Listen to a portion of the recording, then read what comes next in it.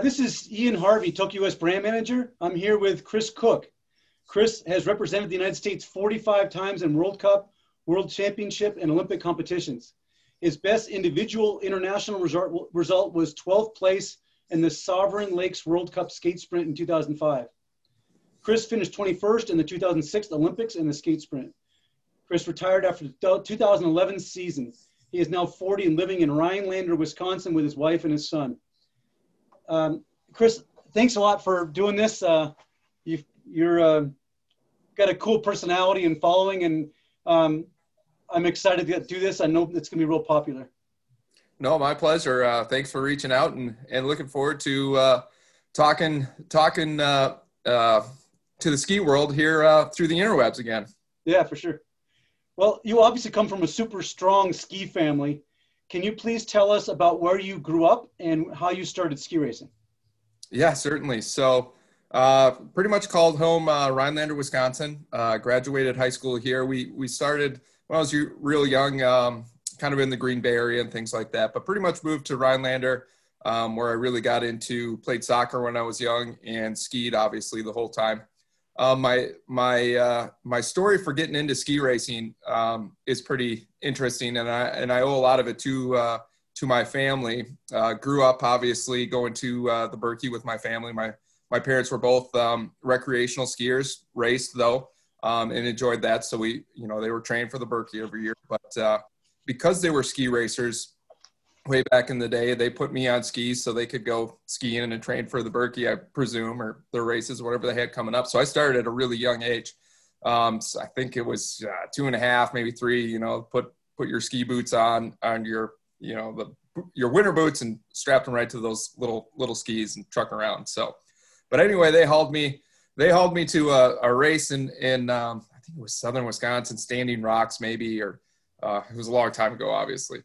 And there was a kids race, and I was way too young to be in the kids race, but still old enough to remember it. But the gun goes off, and I'm standing there at the starting line, and I didn't want to do it. All we had to do is cross this lake, and I think, come up behind the ski lodge, go up a hill, and come back to the chalet. But I didn't want to do it. They all left me. I was dead last standing there. So my dad put me on his shoulders, skied me across the lake. And because I'd been out there presumably so long, there was a long climb up to the chalet, kind of off the lake back to the top where the chalet was. And by that time, there was all of these spectators and other kids lined up the side of this hill. And here I come skiing on my dad's shoulders. I'm like, oh yeah, put me down now. And so he put me down, and I skied up the hill, and everyone was cheering for me. And I thought that was, I felt like I had won the race. So that was really neat. And the story goes on. So, they had done their race, and I think they were waiting for their awards, and we're kind of sitting in the chalet. I was asleep because my big race had exhausted me thoroughly. So I was sleeping in there. But all of a sudden, they were announcing the overall winner of the day that day. I don't know who the gentleman was, but so he goes up there and gets his trophy. It was a nice little ski trophy for winning the overall race day. And he gets up there and he says, I'd like to, give my trophy to the youngest participant in the race. So they wake me up because, everyone knew I was the only one skiing half the race on my dad's shoulders. And so I get to go up there in my first ski race, and I got the biggest trophy of the day. And that was at the start of my ski racing career. And from that point on, I just wanted to get more trophies. So that's kind of my my interesting story on how I got into ski racing. I just wanted to collect more trophies. Yeah, that was the start of my ski racing career. Was fortunate enough to have a really strong high school program here in Rhinelander, Wisconsin. Judy Swank was the coach at the time, and her daughter, her son was a really good skier that I kind of looked up to. Adam Swank, still very active in the ski community, still a very good skier. And so I kind of looked up to him, and he had gone through our program and also had success enough in high school where he got a scholarship to UWGB, Green Bay. And I kind of wanted to follow in his footsteps as well. So we had some good talent. Adam Swank was on that team. Todd Craig Brian Fish, a lot of guys that went on to have impacts in the and not only in Rhinelander Ski Club, but in the country with Brian Fish and everything he's done. And then Adam Swake being a well-known racer, not only in this country, but overseas as well in some of the international marathons. So I had a lot of, I was very fortunate to have those guys to look up to and really wanted to follow in their footsteps. That Rhinelander program was fortunate enough to kind of pave the way from where I took skiing from there.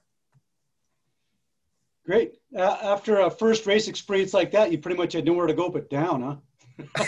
Yeah, for sure. What a spectacular first race. That's right. It took a while to win some more trophies, but it did feel better. Like I realized I couldn't be dead last and get the trophies. So I realized you had to put in some work too. In 2016, your parents, Bob and Karen, were inducted into the Wisconsin Ski Hall of Fame. Of course, I've met them and really respect and admire them. That must make you so proud to have parents that had such an impact on the ski community like that, and you can see their legacy through their children. One of your brothers and your sister coach currently. Brian works for Mod Shoes currently, and obviously you're still. You've had an illustrious ski career. Can you say something about your parents and their legacy, please? Yeah, certainly. So I owe a lot of my success in part to my parents as well. And I think what was really cool about their story is not only that they help me in my career and support me through all that, but they were really students of the game as well. Like I said, they were recreational racers back in the day, but that was it. I mean, it was, citizen racer. They loved the sport. They loved getting out and doing it. But as we got into it and got more serious with racing and things like that, they were students of the game and went to coaching symposiums and really wanted to learn more. How could we help our children progress at this and be better, not just by supporting them financially and getting them around, but is there things we can do where we can learn more so we can help them and things like that. And so that was really cool. They went to 110% in, and then they continued to grow the sport too. And I think that was really part of their passion was to grow the sport, give back to the sport, and really help others engage in the sport. And they did that through, many years of coaching at junior nationals. Even after a lot of our family was out of it, they continued.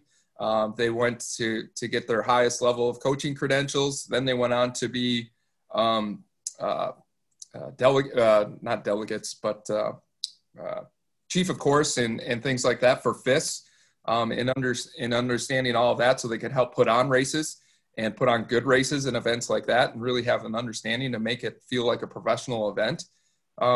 So it's been really cool. And they've actually continued that, today and helped Rhinelanders grow it even more. So we had a venue that both my parents spent a lot of time here in Rhinelander, Wisconsin, Cavoc Trails, they're called. And they were able to host a couple of regional college races. It was actually UWGB's home event because there's snow here generally in Rhinelander. And with the success of that event and all the work they put in there, they actually went a step further and are looking, I think they actually did this summer, get the course FIS homologated.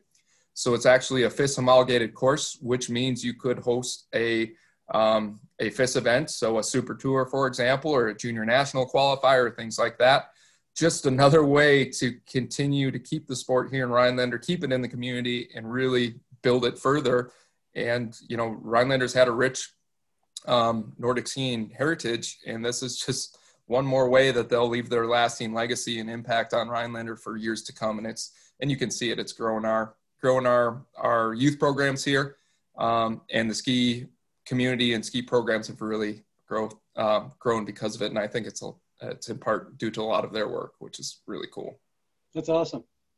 Yeah. I've actually been to Rhinelander, even though it's not in the, not currently on the beaten path between all the different super tour type venues, but it was when nationals were in Houghton, I think it was sometime around 2005 or something like that. Yeah. 2004. I booked my flight for after the end of the last event of the last day, but the same day. And then the race was so exciting. We ended up winning both the sprint relays, and it was so exciting. I wasn't going anywhere, and I thought I can still probably make it. And I whipped over to the Houghton Airport, came screaming in 29 minutes before my flight, and they wouldn't check me in. You couldn't do the online check-in back. They wouldn't check me in because Yep. there's an FAA rule saying you can't leave, you can't check in less than a half hour before the flight. And so I ended up driving to Rhinelander and flying out of there. But I didn't get a chance to go skiing because I got there when it was dark. But I've been there, if nothing else. I've seen your hometown.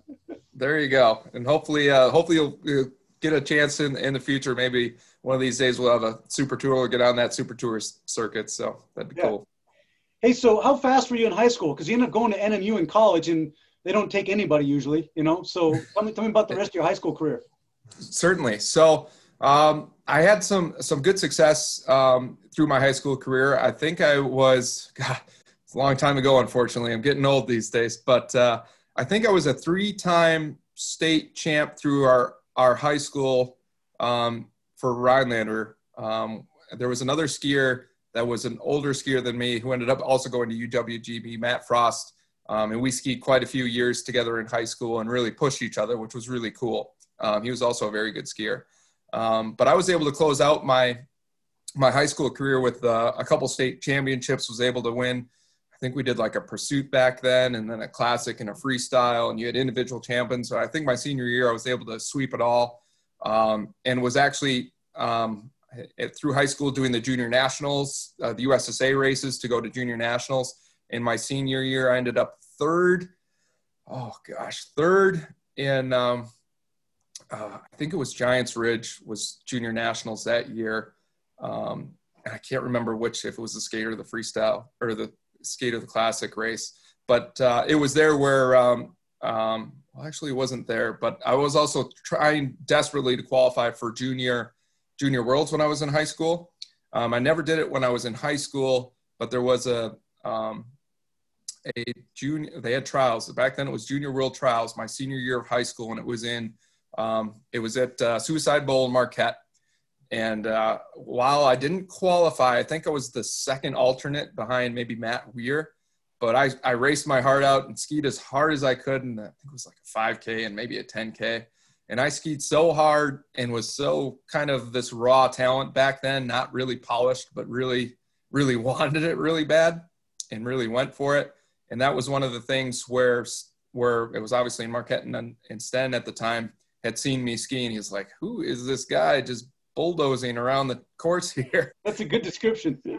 You know, just going for it. You know, I could work with that. And that's when I met Sten and finished out that good senior year of high school and capped it off at junior nationals and put myself on the map to get a scholarship to Northern Michigan University. So that's that race that my parents brought me to, and for junior world trials in Marquette was really what gave me the stepping stone for my collegiate career.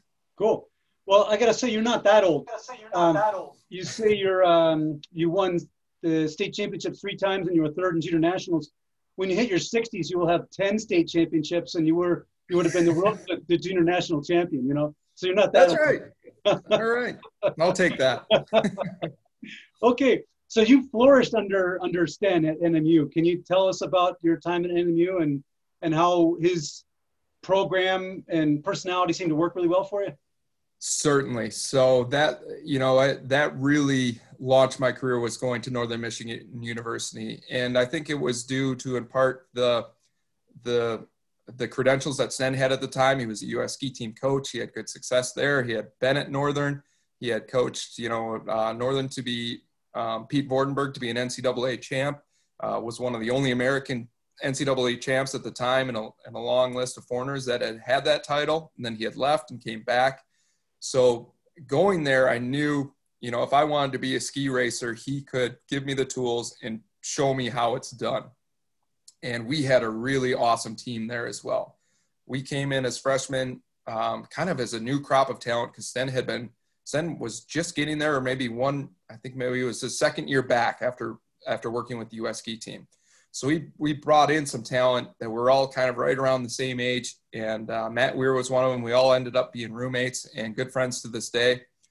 And we pushed each other and we trained and we did, if Sten wanted us to run through a brick wall, we'd go for it because we could see the success he had. We saw success with what he was doing for us, and it just snowballed. And then we would push each other in interval sessions, and then the results just kept coming, and it just snowballed through our whole career. It was really learned so much about training, periodization, how to be a professional, how to carry yourself, how to rest and recovery, and all of these things. He just didn't give you a training plan and said, do this and you're going to make it.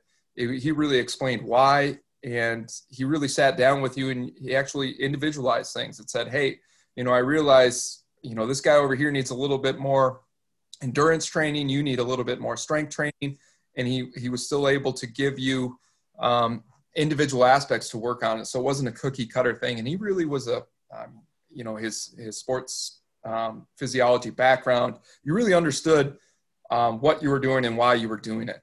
And it just grew your knowledge, and we were sponges and we wanted to take it all in. And we turned out to be one of the forces in the central region under Sten, and it just ballooned. I credit a lot of my success in my ski career to what I did in my 5-year tenure at Northern Michigan University. So it shouldn't be this way, but it's my estimation that except for more the elite ski crowd, Sten is not really that known outside of the Midwest for some reason. Even though he's been doing what he's been doing for so long, he's a total legend to anyone in the elite ski world, as well as to pretty much anyone in the Midwest.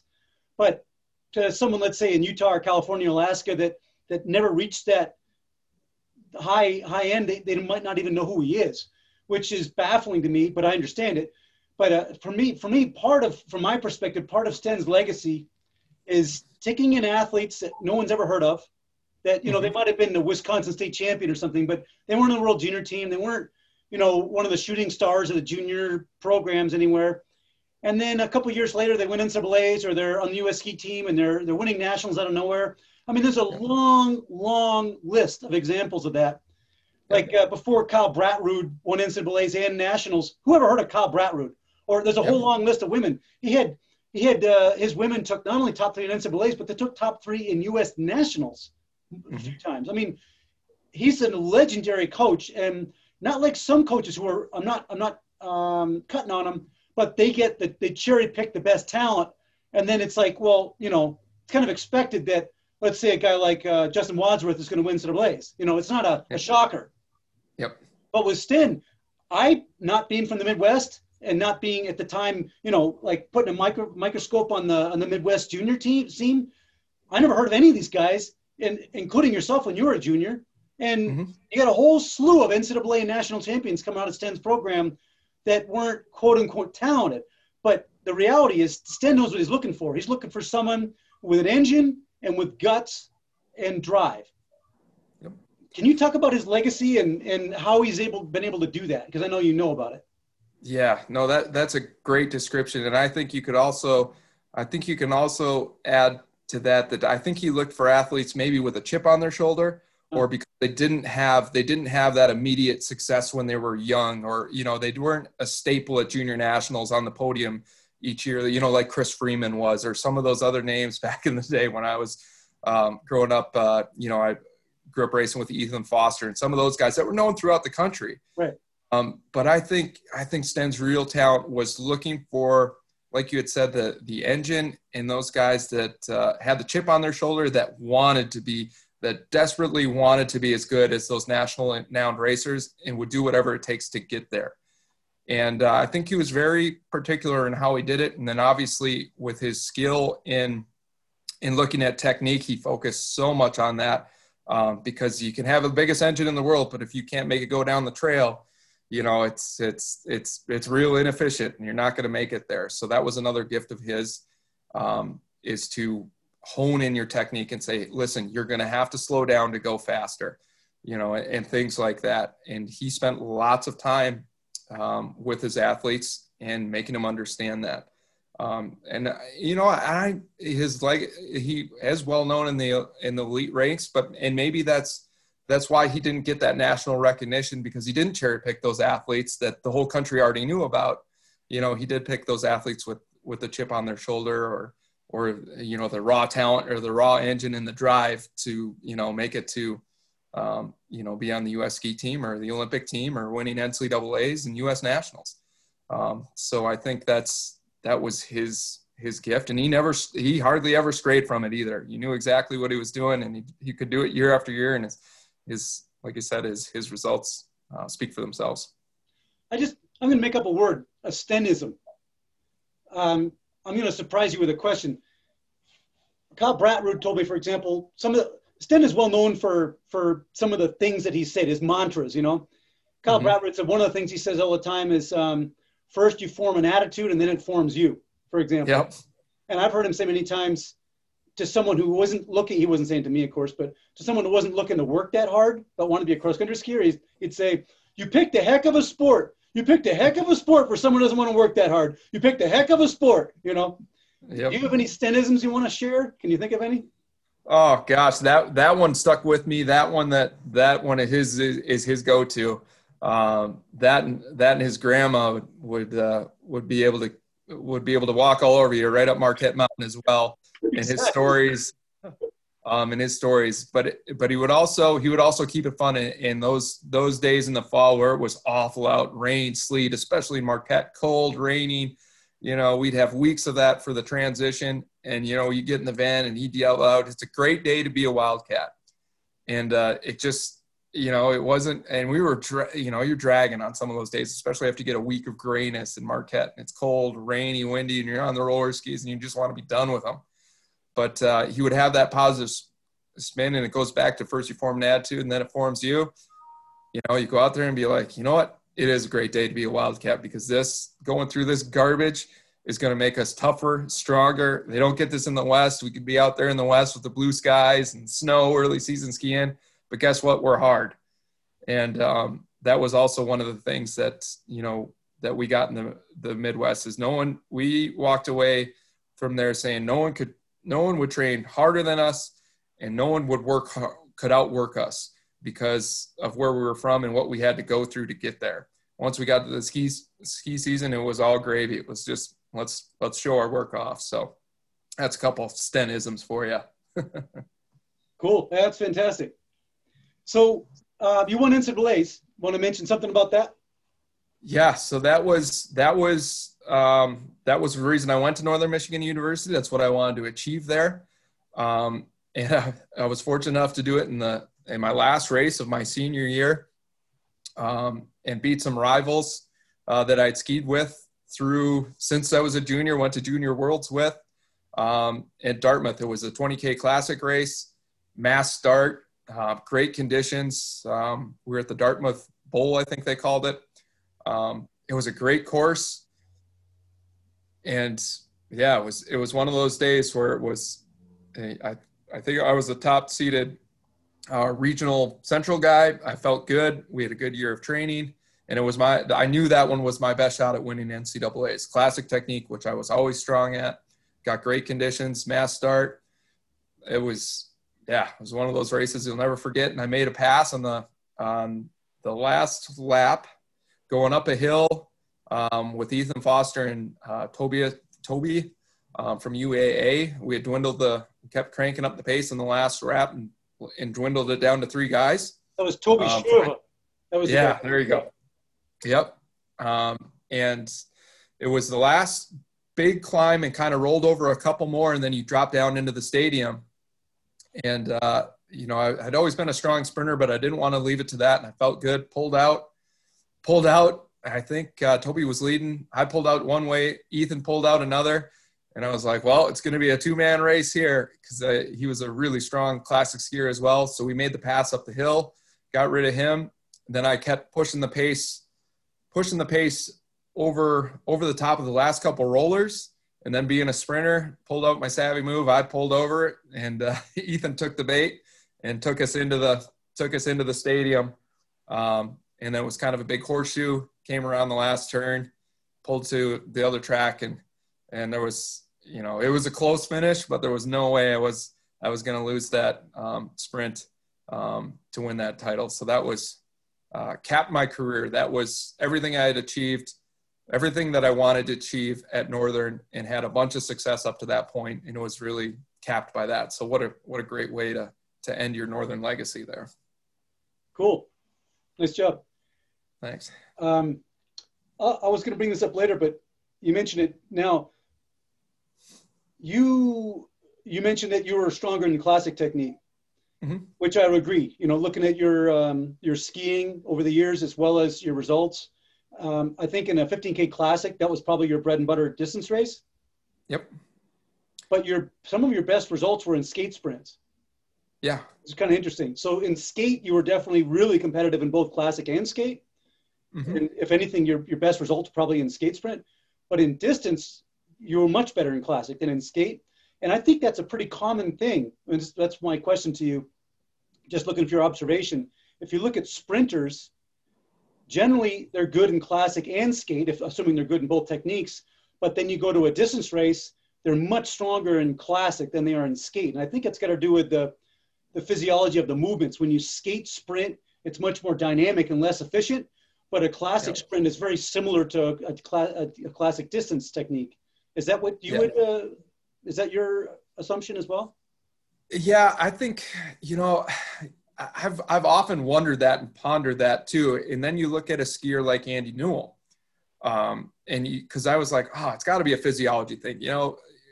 Classic skiing, you can use a lot of your power. You put it right to the ground. If you have a good firm track, you get all of those gains, and it's quick, and your muscles get to the chance to explode and then relax and glide, and they can keep doing that over and over.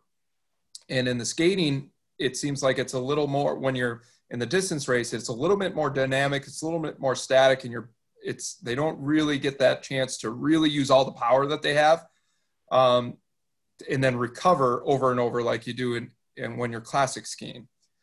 But so I was like, it's got to be a physiology thing. Then you look at some of the builds, and it's like, I knew I was explosive, and I knew if I lost power in a distance race, for example, if it was soft conditions, even in a skate sprint, if it was soft, I really struggled because I'd lose. I always skied with a lot of power, and if I would lose power to the snow and have it push away, I have to work so much harder, and I couldn't overcome that.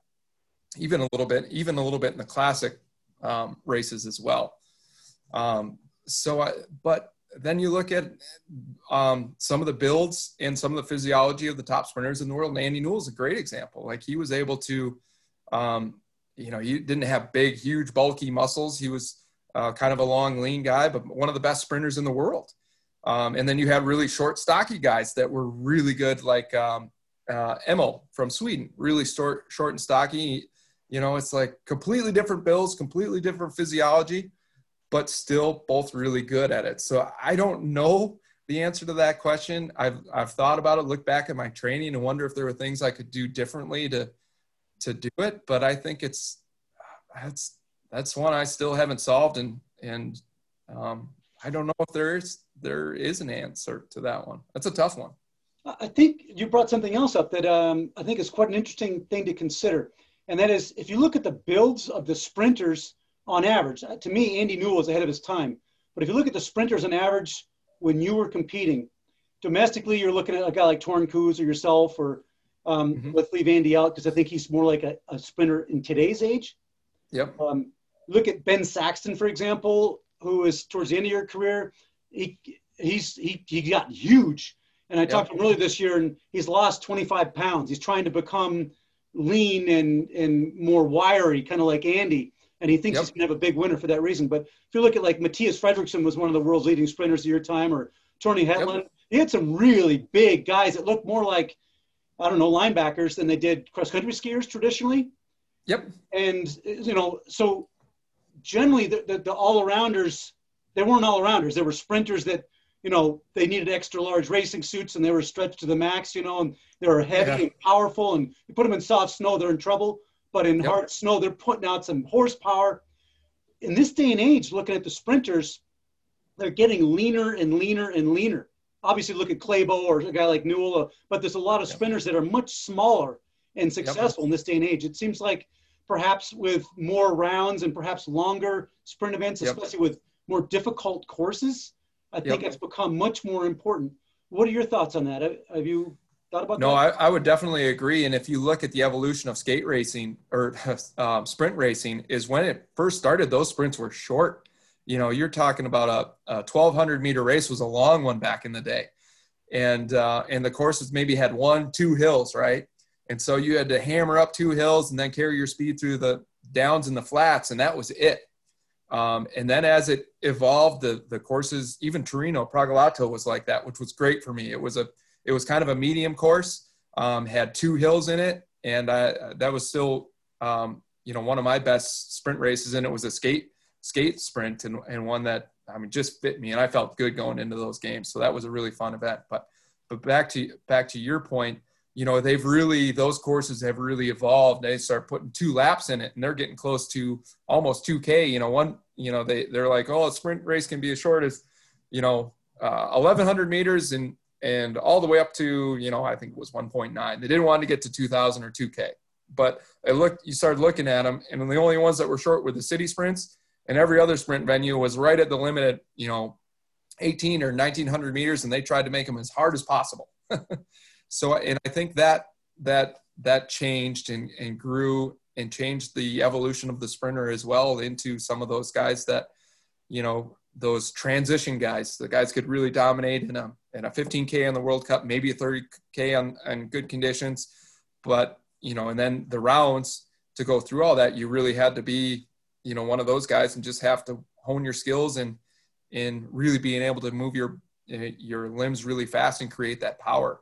And so I think it kind of eliminated the sprint squads that, the sprint specialists from back in the day, and kind of molded it into these hybrid guys as you move forward. Yeah, exactly. And I think that's how the sport has evolved. Yeah, that's cool. So when you graduated from NMU, there wasn't really the club system that exists today. I remember you racing with an atomic suit. I don't remember who you were training with. And then you were the U.S. ski team, and then eventually Steinbach Racing. Can you tell me about the transition from NMU to the U.S. ski team and who you trained under?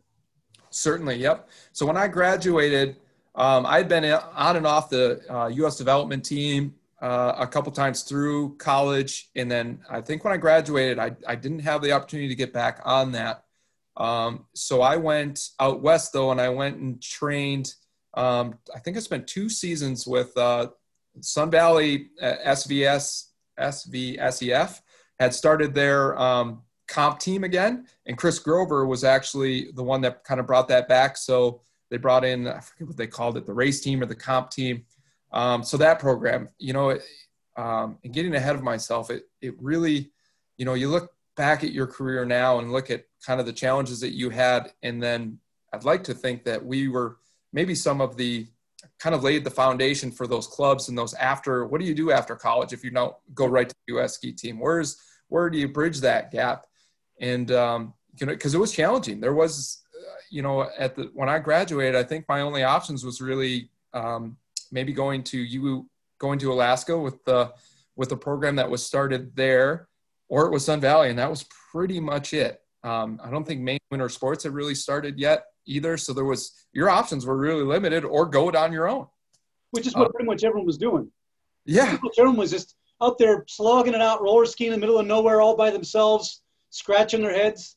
So that was a huge deal for you to be able to go to Sun Valley. But it's something I like to look at, because I think a lot of people take it for granted in this day and age. They graduate from school, they get 8 elite clubs they can choose from or something like that. But that was a huge thing for you to be able to train with Grover. If you look at Grover's early years as the U.S. ski team sprint coach, that was the golden age of U.S. sprinting, really, in the men's side especially. You guys did really, really well. And I think it's got everything to do with him. Do you have thoughts about, I think some of his training methods, especially as far as strength training go, were ahead of the curve in terms of the world. Yep. What do you think about that? No, I would agree 100%. Chris Grover was, so Sten was responsible for grooming me and creating me as a cross-country skier, and giving me the launch pad of where I wanted to go. Chris Grover was able to take me once I got there and and really maximize my potential for sure. Talk about another student of the game. And also I think what drove him was like you had said, like, you know, we're not going to do the same thing. We're going to look at all of these programs around the world, and we're not going to copy them, but we're going to take what we think are the best things they have, but we're also going to look for where can we change it, or what can make us better? What can we really capitalize on, that not just going to copy them, because we don't just want to copy them. We want to beat them, you know, and they, you know, he put the resources together, even when we were at the comp team at SVS in Sun Valley, you know, we're just not going to copy someone. We're going to create our own program and take the best of everything that's out there, and then fine tune it to what we need to do. So I would agree 100%. Student of the game, innovator, passion, organized, analytical, always looking at what you've done. You know, what could you have done better? What can you change? What did you think really worked? What didn't work? And how do we improve it for the next year? You're talking about, you know, in the business world now, continuous improvement. Grover was on continuous improvement, you know, with professional athletes from his get-go before he even made it to the U.S. ski team. And you see the success that he's created throughout that and his legacy, which is really impressive. How much contact did you have with the U.S. ski team and U.S. ski team strength coach? With Sun Valley in our 2 years, we had it as a resource, but and Chris Grover had been with the development team and off, so we had the resources, and we had and even Sun Valley had some. We had access to sports science and sports physiology, so we definitely. I wouldn't say we had complete access to the U.S. ski team, but they were always there to help us with if we had questions or if we wanted to bounce ideas off them. They were definitely a resource there for us. So while we didn't see a lot of them, because at the time it was small, they had limited resources and they're oftentimes gone. But they were helpful in reaching out and helping you when you asked for resources or assistance, for sure. And then once we were on the U.S. ski team, through that period, we used every resource to the max: sports science, sports physiology, everything, dietitian, you know, and I think probably Grover drove that, you know, continuous improvement across all facets, rest and recovery to training, to every aspect that goes into training. That's really where we focused. So Newell was talking to me about this same time period and how, in a sense, it was an advantage for the U.S. ski team to be underfunded because they had to get creative. And the strength coach at that time, who I think you worked with once you were on the ski team, was not a Nordic-specific strength coach or anything like that. And so the strength coach brought knowledge from football and from all these other, you know, more traditional strength and power training. And you all started doing training that was not traditional for cross-country skiers, even for sprinters throughout the world. And his opinion was because there wasn't enough funding to have a Nordic-specific strength coach, which, as it turned out, brought a whole bunch of innovation and forward thinking. Can you talk about that and how that you benefited from it? Yeah, certainly. It was a new set of eyes, you know, and that's always something we were looking for and eager for, frankly. It was because Grover did create an atmosphere of innovation and always looking at what you're doing and why you were doing it, or how could we improve it? How could we be better at every turn? And now we get this new set of eyes. Probably Zach Weatherford was probably who Andy was talking about. Yeah, great guy. We got to know him, and he didn't know a lick about cross-country skiing. He's like, you guys do that? Like, what are you guys doing? You know, and even at times, like, Grover's going, like, had to think about it, like, gosh, why are we doing this? You know, I better come up with a damn good reason so I can explain it to him so he understands it. And so it was really interesting. Then we got to ask him questions like, these guys do what for speed training or power training? You're kidding me. You know, so it was new, it was fresh, it was new ideas.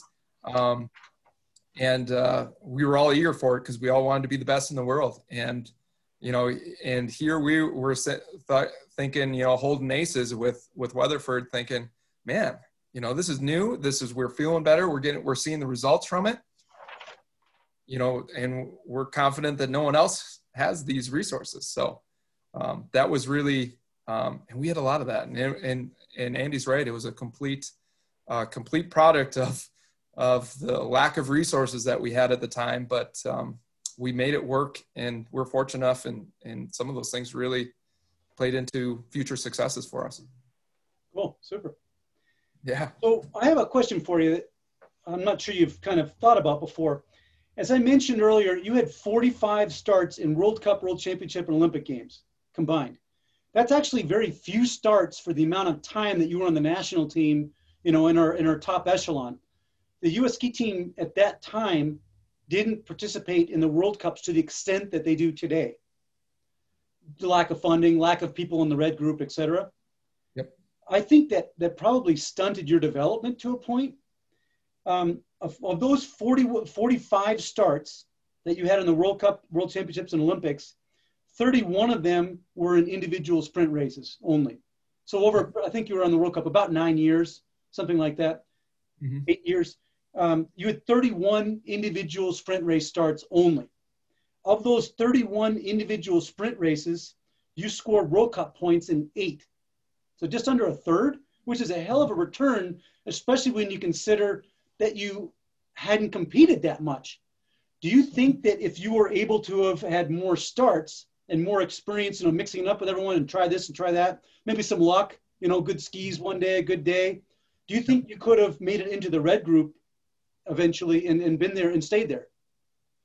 Yeah, that's you know, that's a good point. And you know, the other thing is we were at that time we were recovering, we were seeing success, but the way FIS looks at it is we were limited in starts really, and that was one of the things that, and we were segregated. We had our sprint team and we had our distance team, and we had, you know, I think maybe 3 starts between us, so there wasn't a lot of opportunity.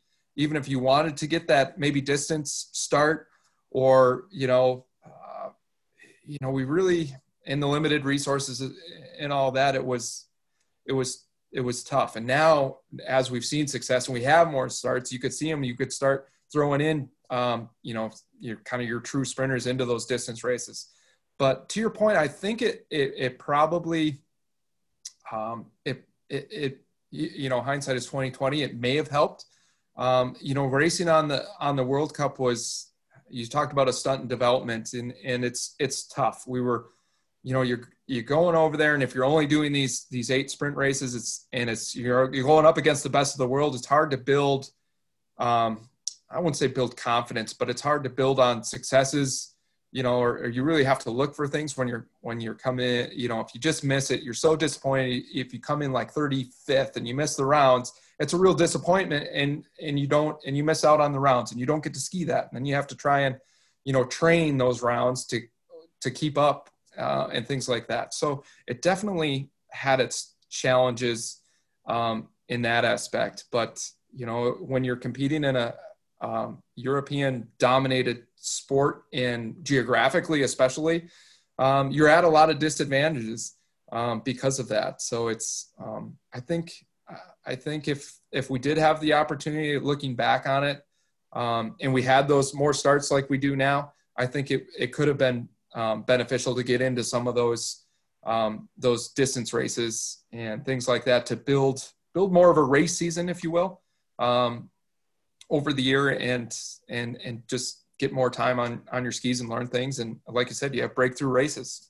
You know, some of the breakthrough races that you had, you wake up in the morning and you're like, man, I don't feel it today, but you end up having one of your best days. And one of the days you feel really great, you end up going like, well, what the heck just happened on that one? You know, so there is that, just because of the way your body reacts and works, and that's racing, you know, at the end of the day. So I think looking back, I think that there's maybe something that if I could have changed, maybe I would have. Yeah. Yeah. I mean, obviously I wasn't, you had a great career with some great results, and I wasn't also looking to try to create an opportunity to bellyache or sour grape, you know. But think about this. Let's say you're a German with the same talent, the same ability, same everything. You probably would have had 3 times the starts at least. And it would have been easy. You wouldn't have to fly and travel and get used to the time change. And then you do a sprint qualifier. If you don't qualify, maybe you have one more sprint qualifier a week later, and then you fly home and you're like, man, that sucked. Depending. Yeah. Instead, you wake up in your own bed, you drive an hour or 2 to the venue, maybe the day before, maybe not, do the race, and then the next day you're at a Europa Cup or what's now called an Alpen Cup or Opa Cup race somewhere else in a distance race.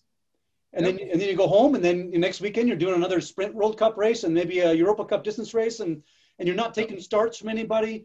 You're racing against elite competition, and your development is you don't have the time change and the massive expense and travel requirements, which also have a potential health cost and training load cost. I mean, it's a whole different world if you live in Europe. So it's just an observation. Yeah, for sure. And racing. Yeah, I think you should talk to any ski racer. Racing. We love it. That's why we do it. And I think the more you do it, even if it's not your specialty per se, the more you do it, I think it just, I think it just helps, so for sure. Yeah. Okay, here's a different question. Your best World Cup distance result was 43rd in a 15K Classic, which is a heck of a race. I think it's important to consider also that people dope less now. There's a lot less doping that's prevalent. And in the 90s, it was outrageous. And then it started to decline. The World Championships in 2001 in Helsinki, there was a big scandal that caught a lot of people. Once again, 1 year later, 2002 Olympics, it caught a bunch of people. And it started to decline, but it was still very prevalent. I'm of the opinion that even though it's still out there, it's less now than it's ever been. So a result in the mid 2000s isn't that comparable to, and also in the 90s, for example, isn't that comparable to today where the playing field is more level. It's not level, but it's more level. So that's a heck of a result. Clearly you were a sprint specialist though, despite also 2 U.S. nationals podiums in sprint race, in distance races. Yep. What fascinates me is that you skied the Birkie in 2010 and you finished 3rd, which is an amazing result for a sprinter against some very good competition.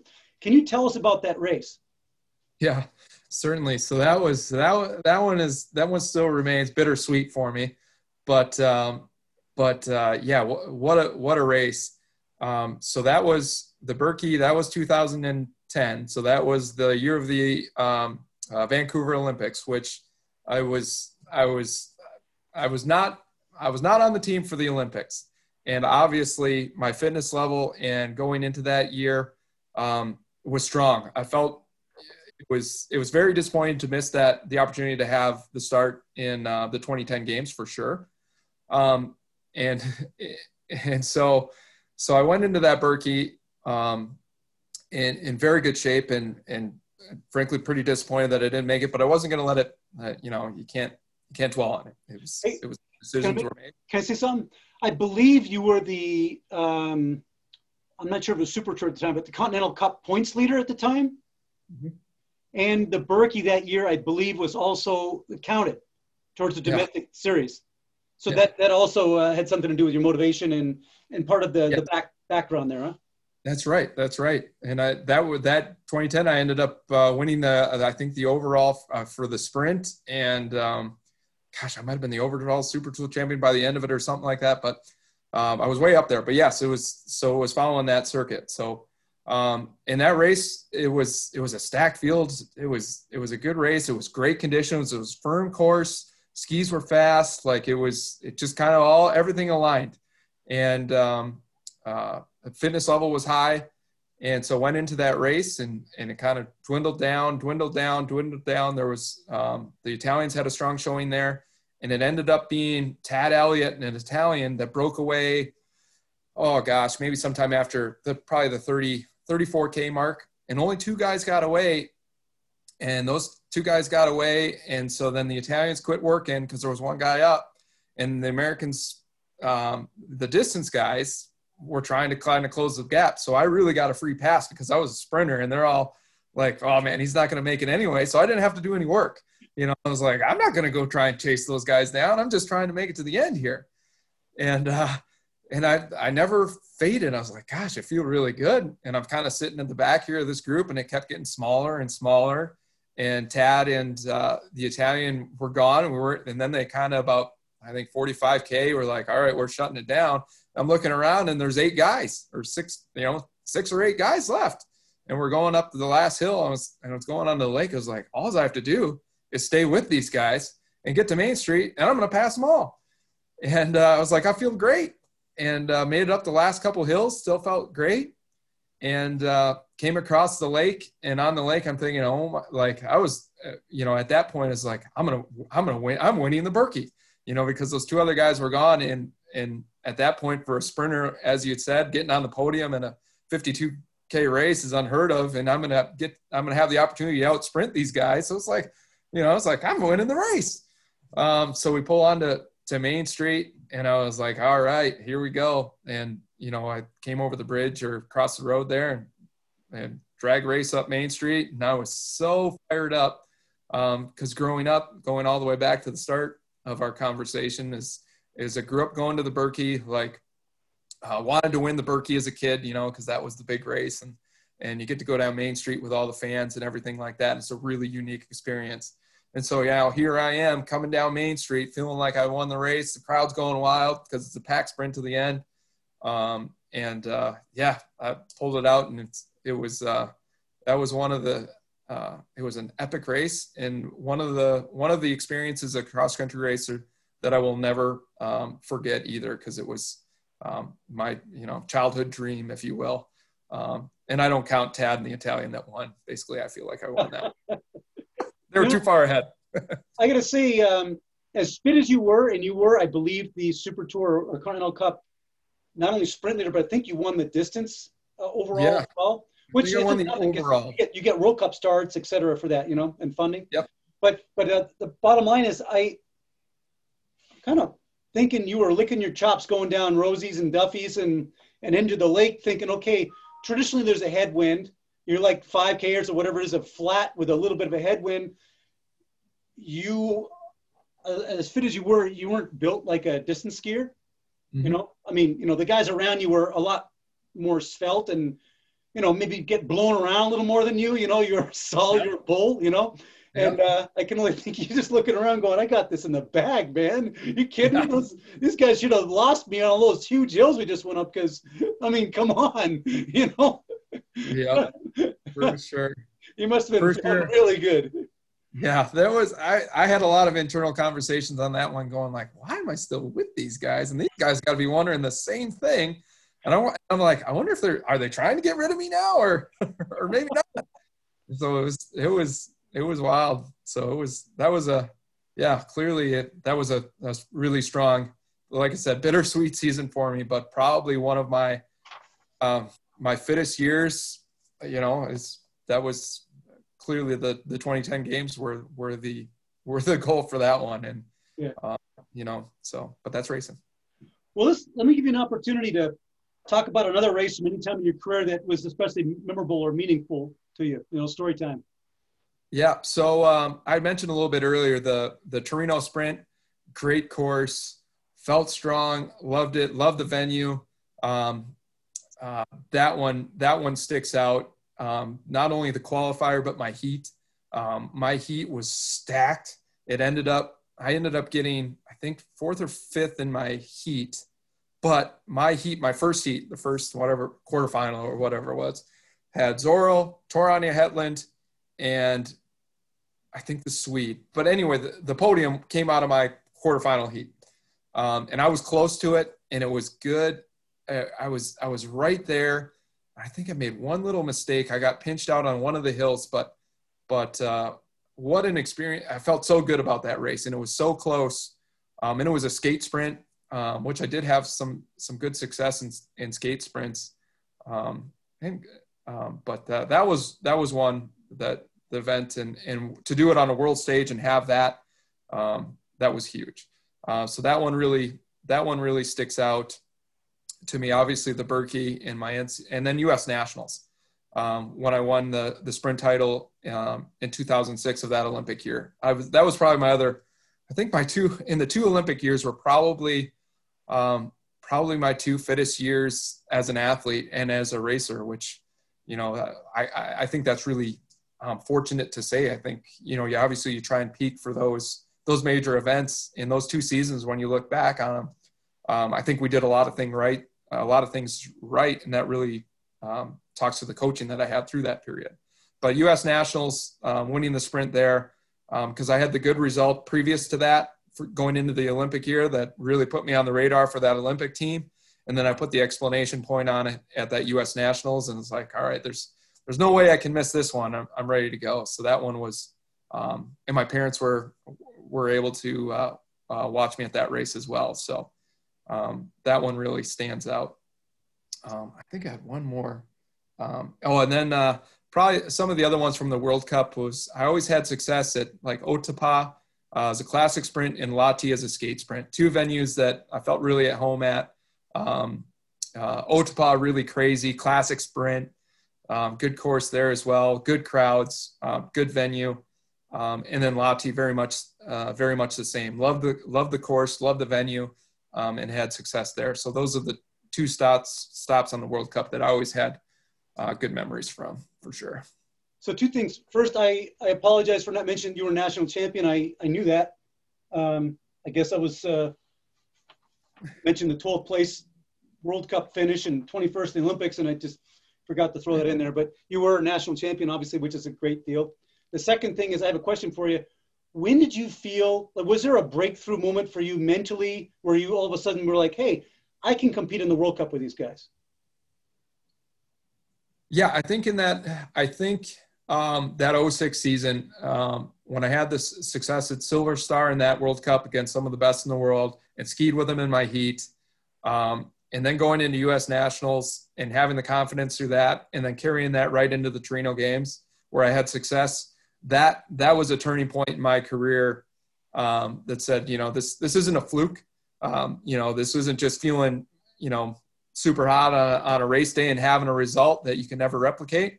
This is like, clearly you have the talent, the skill to do this and compete with these guys. That was the start of my kind of World Cup career. So I think that was one where from that point on, being on the U.S. ski team and going to those World Cups, there was a sense of belonging, and it was a sense of like, you're not here just to participate. You want to be qualifying and having the opportunity to fight through the rounds. Yeah, cool. I got a question for you. You and I have something in common, in my opinion, but I want to hear your thoughts on this. But a great many former world-class ski racers never race again once they retire. I think it's for fear of ruining their legacy and for perhaps injuring their own pride. For me, and I believe with you, the love of competition and pushing yourself surpasses this insecurity. It's kind of like I love skiing, I love ski racing. Okay, so I might embarrass myself, or I might, people might be walking around going, I thought Chris Cook was fast. What the hell, kind of a thing. Yeah, you take that risk, of course you do, but it's, but the fear of that is less than your love of the skiing and competition. Yep. But that's not the case with everybody. So that's one reason I love to see you at the Birkie every year with this huge grin on your face, looking forward to enjoying the scene and looking forward to the race and all that. I'd love to hear your thoughts about not letting pride get in your own way of your enjoyment of racing after you've peaked in your career. Yeah, that's a great thing. And I think, that parallels a lot of athletes or professional athletes is when you retire, it is tough. You have that legacy. You've built up all of these things. And then it's like, well, and then you stop training, you're retired. So, I mean, especially those first, you're still fit, but you're not putting in any of the work or the training that you used to be at that high level. And frankly, it is tough. And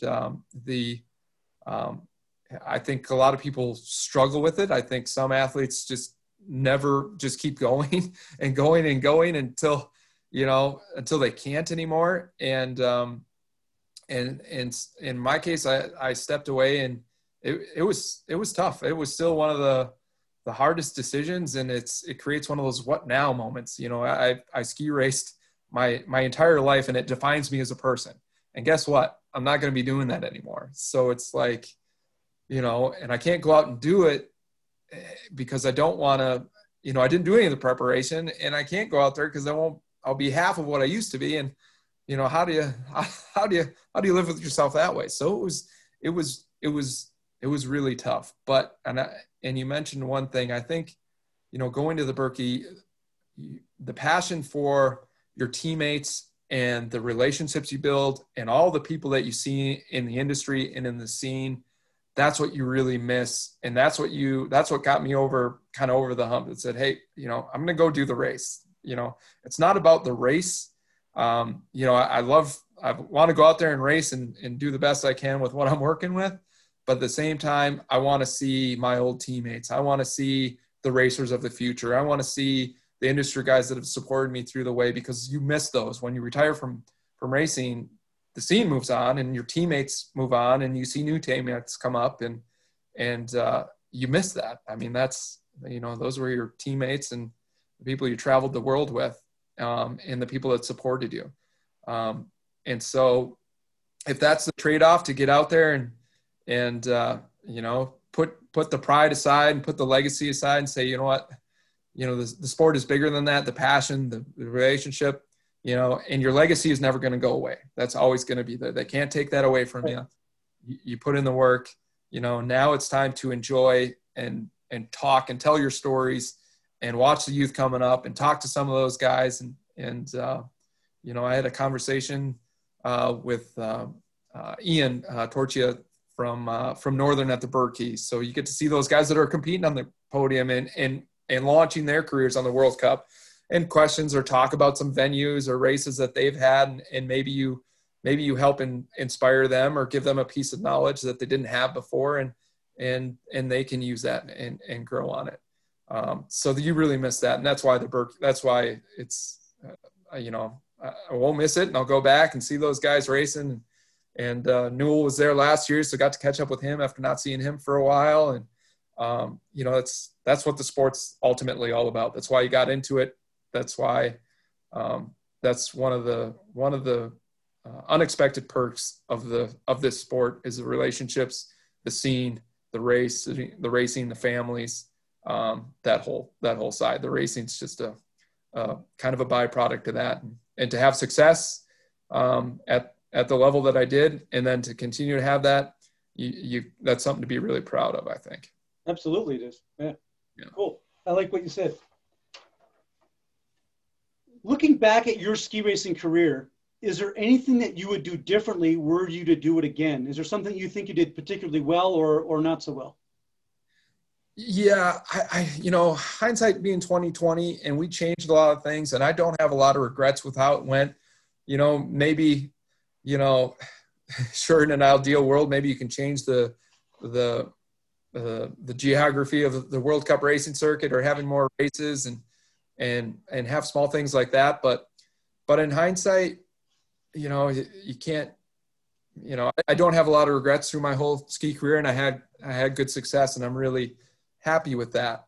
I think one of the things that really helped me in my career and flourished, was able to help me was, I was really able to block out the distractions and the pressure from the large events.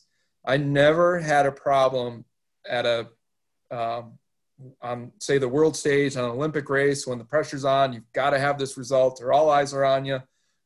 It really didn't impact me. And I think some racers did struggle with that on big venues. It was, you know, your world championships, your U.S. nationals, your trial races, some of those, it didn't matter what venue I was at. I could have been skiing in the woods with not a single fan, you know, out in the middle of the woods, or it could be on the world stage at the Olympic Games or packed spectators at Holmenkollen or Drammen.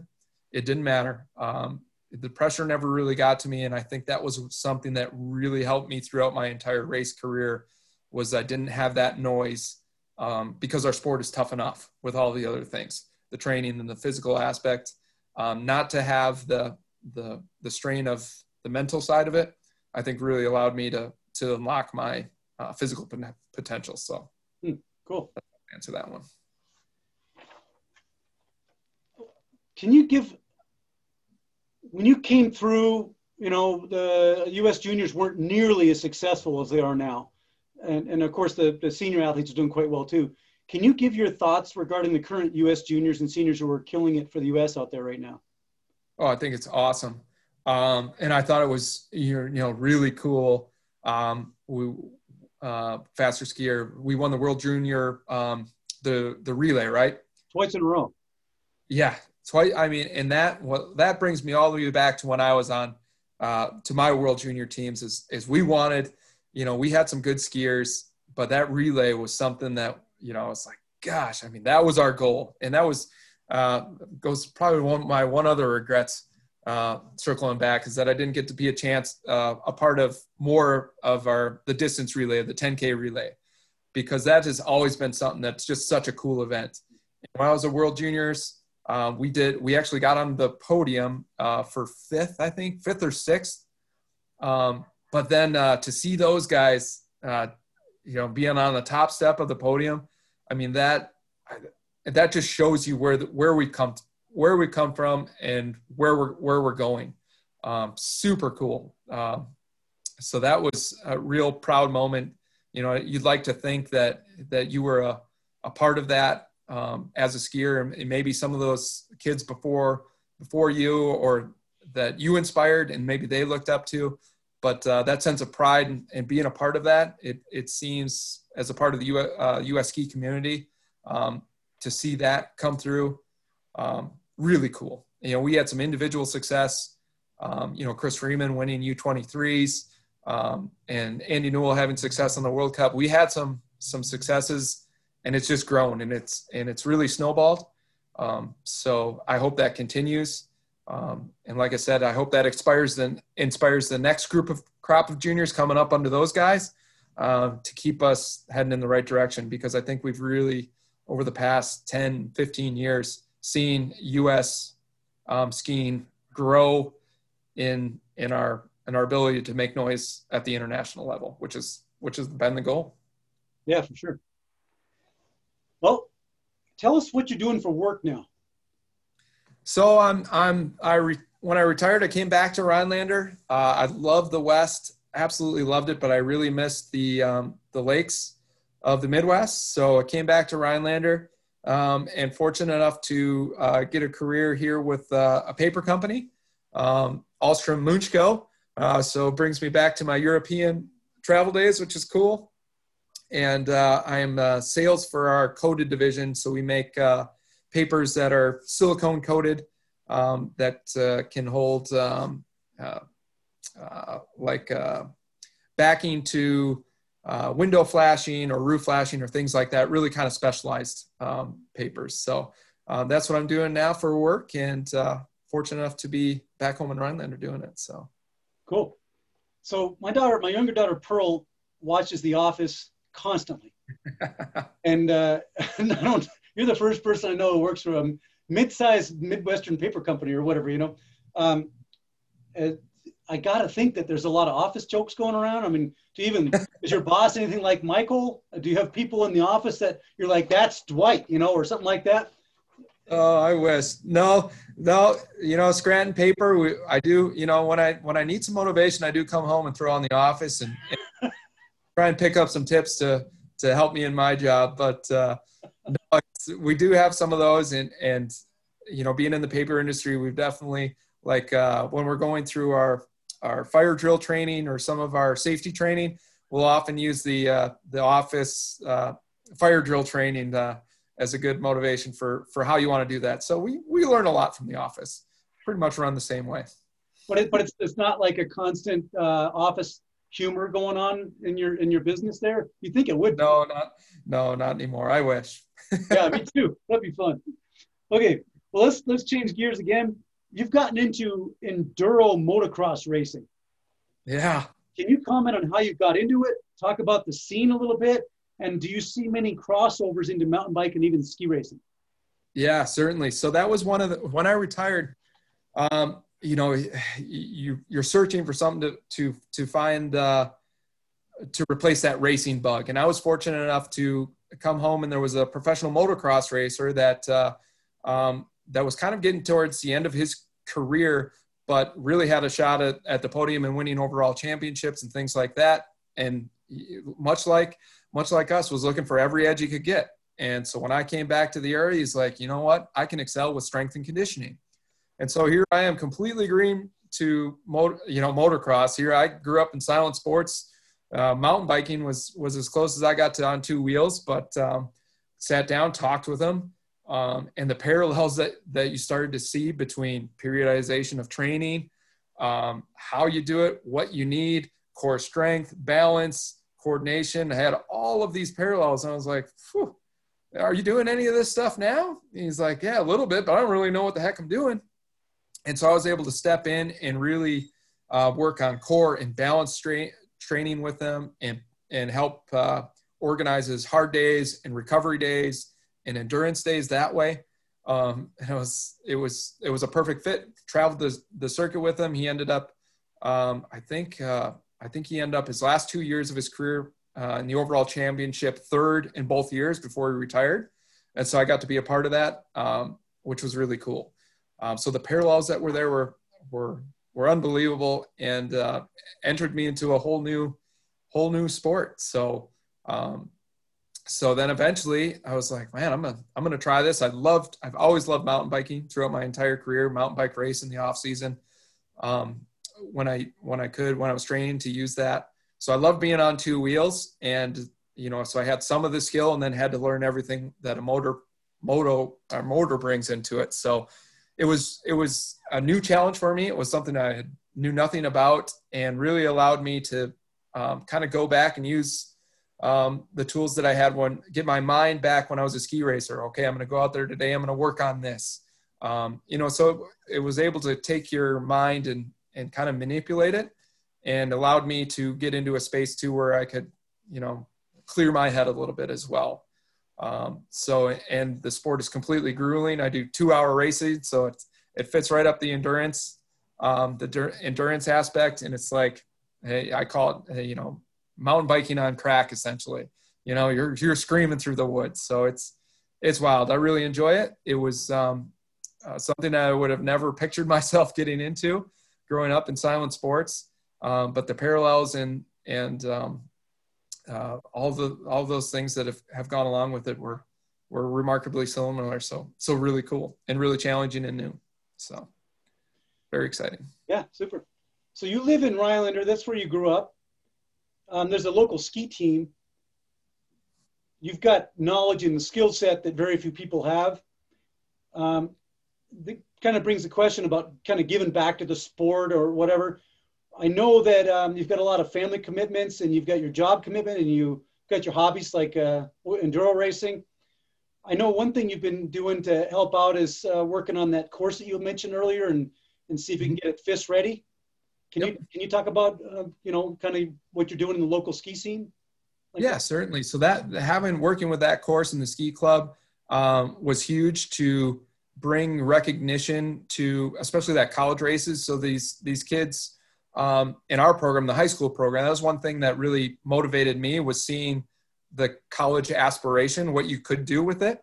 So that was without even having a collegiate race here. So now we're bringing college racers in for our younger kids to see that and be like, man, there's a future in this. And, it's a full on team, and it's similar to all the other major sports and things like that. So that's been huge. And then being a part of that race and organizing it, and, handing out awards and talking to the juniors and doing things like that has really, that's really where I've found I've had my biggest impact and way to give back is helping keep that going and keeping that visibility and growth of the sport, especially in our area. I've thought about coaching, but and I've done a little bit, but I've always kind of shied away from it because, when you get to that elite level, it's hard to, the good coaches are good at it, but it's hard not to push them too hard or push them away from the sport or do things like that. So I've stayed away from that. And because of that, I've tried to find other avenues like the race organization in the program, and doing little small things, showing up and skiing with the kids, working a little bit with technique and explaining some of those things and sharing stories and really kind of motivating them that way. And and I've had people reach out to me, and if they do reach out to me, I'm more than willing to say, hey, here's what I did. You can show me what you're doing. I'll try and help you however I can. So really kind of helping out the ski club that way is really where I've had my biggest impact here. Cool. Cool. That's something that I think is an important point. Not that you're not qualified, but there's more to it than knowing a lot about how to get fast and having good results. Coaches, there's a need to have that kind of steady hand, focus on fun, be really sensitive to each, let's say, child's respective needs in terms of, needing attention or needing to be fed, emotionally perhaps, and stuff like that, as compared to be like, hey, get your asses up the hill, man, and this is how you do it. It's a whole different, that's not necessarily productive, So that's a good point. Yeah. I mean, very true. That, and they're good, and the great coaches, they have everything that you just explained. And I don't know if I have that, but I don't want to push them away the other way. So, and that just goes as another piece of coaching that I think a lot of people don't realize, that you've got to be just as good in everything you just said, as well as having the understanding of the sport to be a successful coach. Yeah, exactly. Well, as you know, I've been the Toco glove designer ever since they've been around and earlier. And you've skied with Toco gloves for decades there. I'm curious if you wouldn't mind sharing what your favorite Toco glove is and why. Certainly. So my favorite has always been is the Profi. The lightweight one, my hands never really I didn't have really sensitive hands, but I love the feel of the Profi, the minimal feel. It was warm enough. It was sleek. It was comfortable. I felt fast when I had them on. So that was my go-to. And the other one that I, on the really cold days that I loved was the Windstopper one, the fleece Windstopper, on the days when it was just too cold. But even on, even on the cold race days, though, there was never a time where I don't think I didn't race in my Profis. I'd have worn mittens on before, but on the starting line, I was going for speed, sleek and looking good in that Toco Profi. I raced that, and gosh, when all the way back to my college days, all the way through. So they have a pretty unique feel, because there's that elastic mesh between the fingers and the facets between the fingers. And so they kind of grab your fingers, which is different, in cold conditions. That's something that you don't want, but in warmer conditions and for lightweight race glove, it has a unique feel, which you kind of put it on and you're going to go fast that day, That's right. And I was a big proponent of that, is you wanted to, I didn't wear my race suit a lot, right. For training, because I wanted that to be my uniform. That was my uniform. And those Toco Profis, those were my race gloves. That was my race suit. And when that went on, you look good, you feel good, you race fast. So that was, I agree. Yeah. Okay. A couple of just kind of general questions that may or may not have to do with skiing. It depends on how you want to answer them.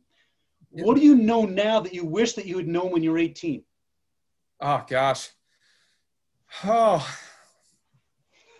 that probably when you look back at it all, you really want to relish your teammates and some of those, and really remember those memories that you made in some of those hotels and with your teammates and the weird places you ended up,